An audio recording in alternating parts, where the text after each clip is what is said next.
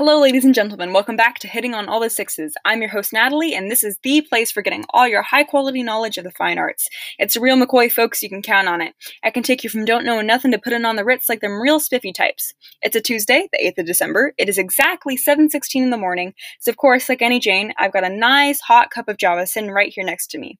Today's topic is a popular short story writer, essayist, and novelist, F. Scott Fitzgerald. Let's get started.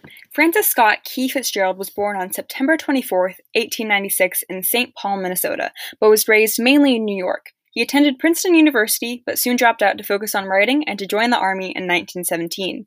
While stationed in Alabama, Fitzgerald met the love of his life, Zelda, who was a rich socialite. She initially rejected his marriage proposal, but finally accepted after Fitzgerald had gained recent recognition for his debut novel, This Side of Paradise, in 1920.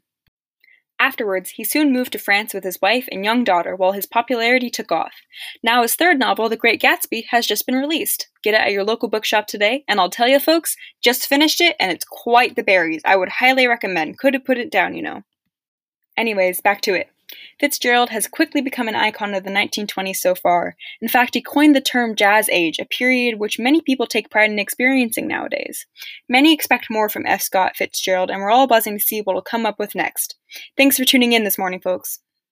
Once again, I'm your host, Natalie, and this is Hitting on All the Sixes, and now we'll be turning over to the sensational jazz clarinetist and soprano saxophonist, Sidney Bechet, with his classic rendition of Si tu vois ma mère on soprano sax. See you next week.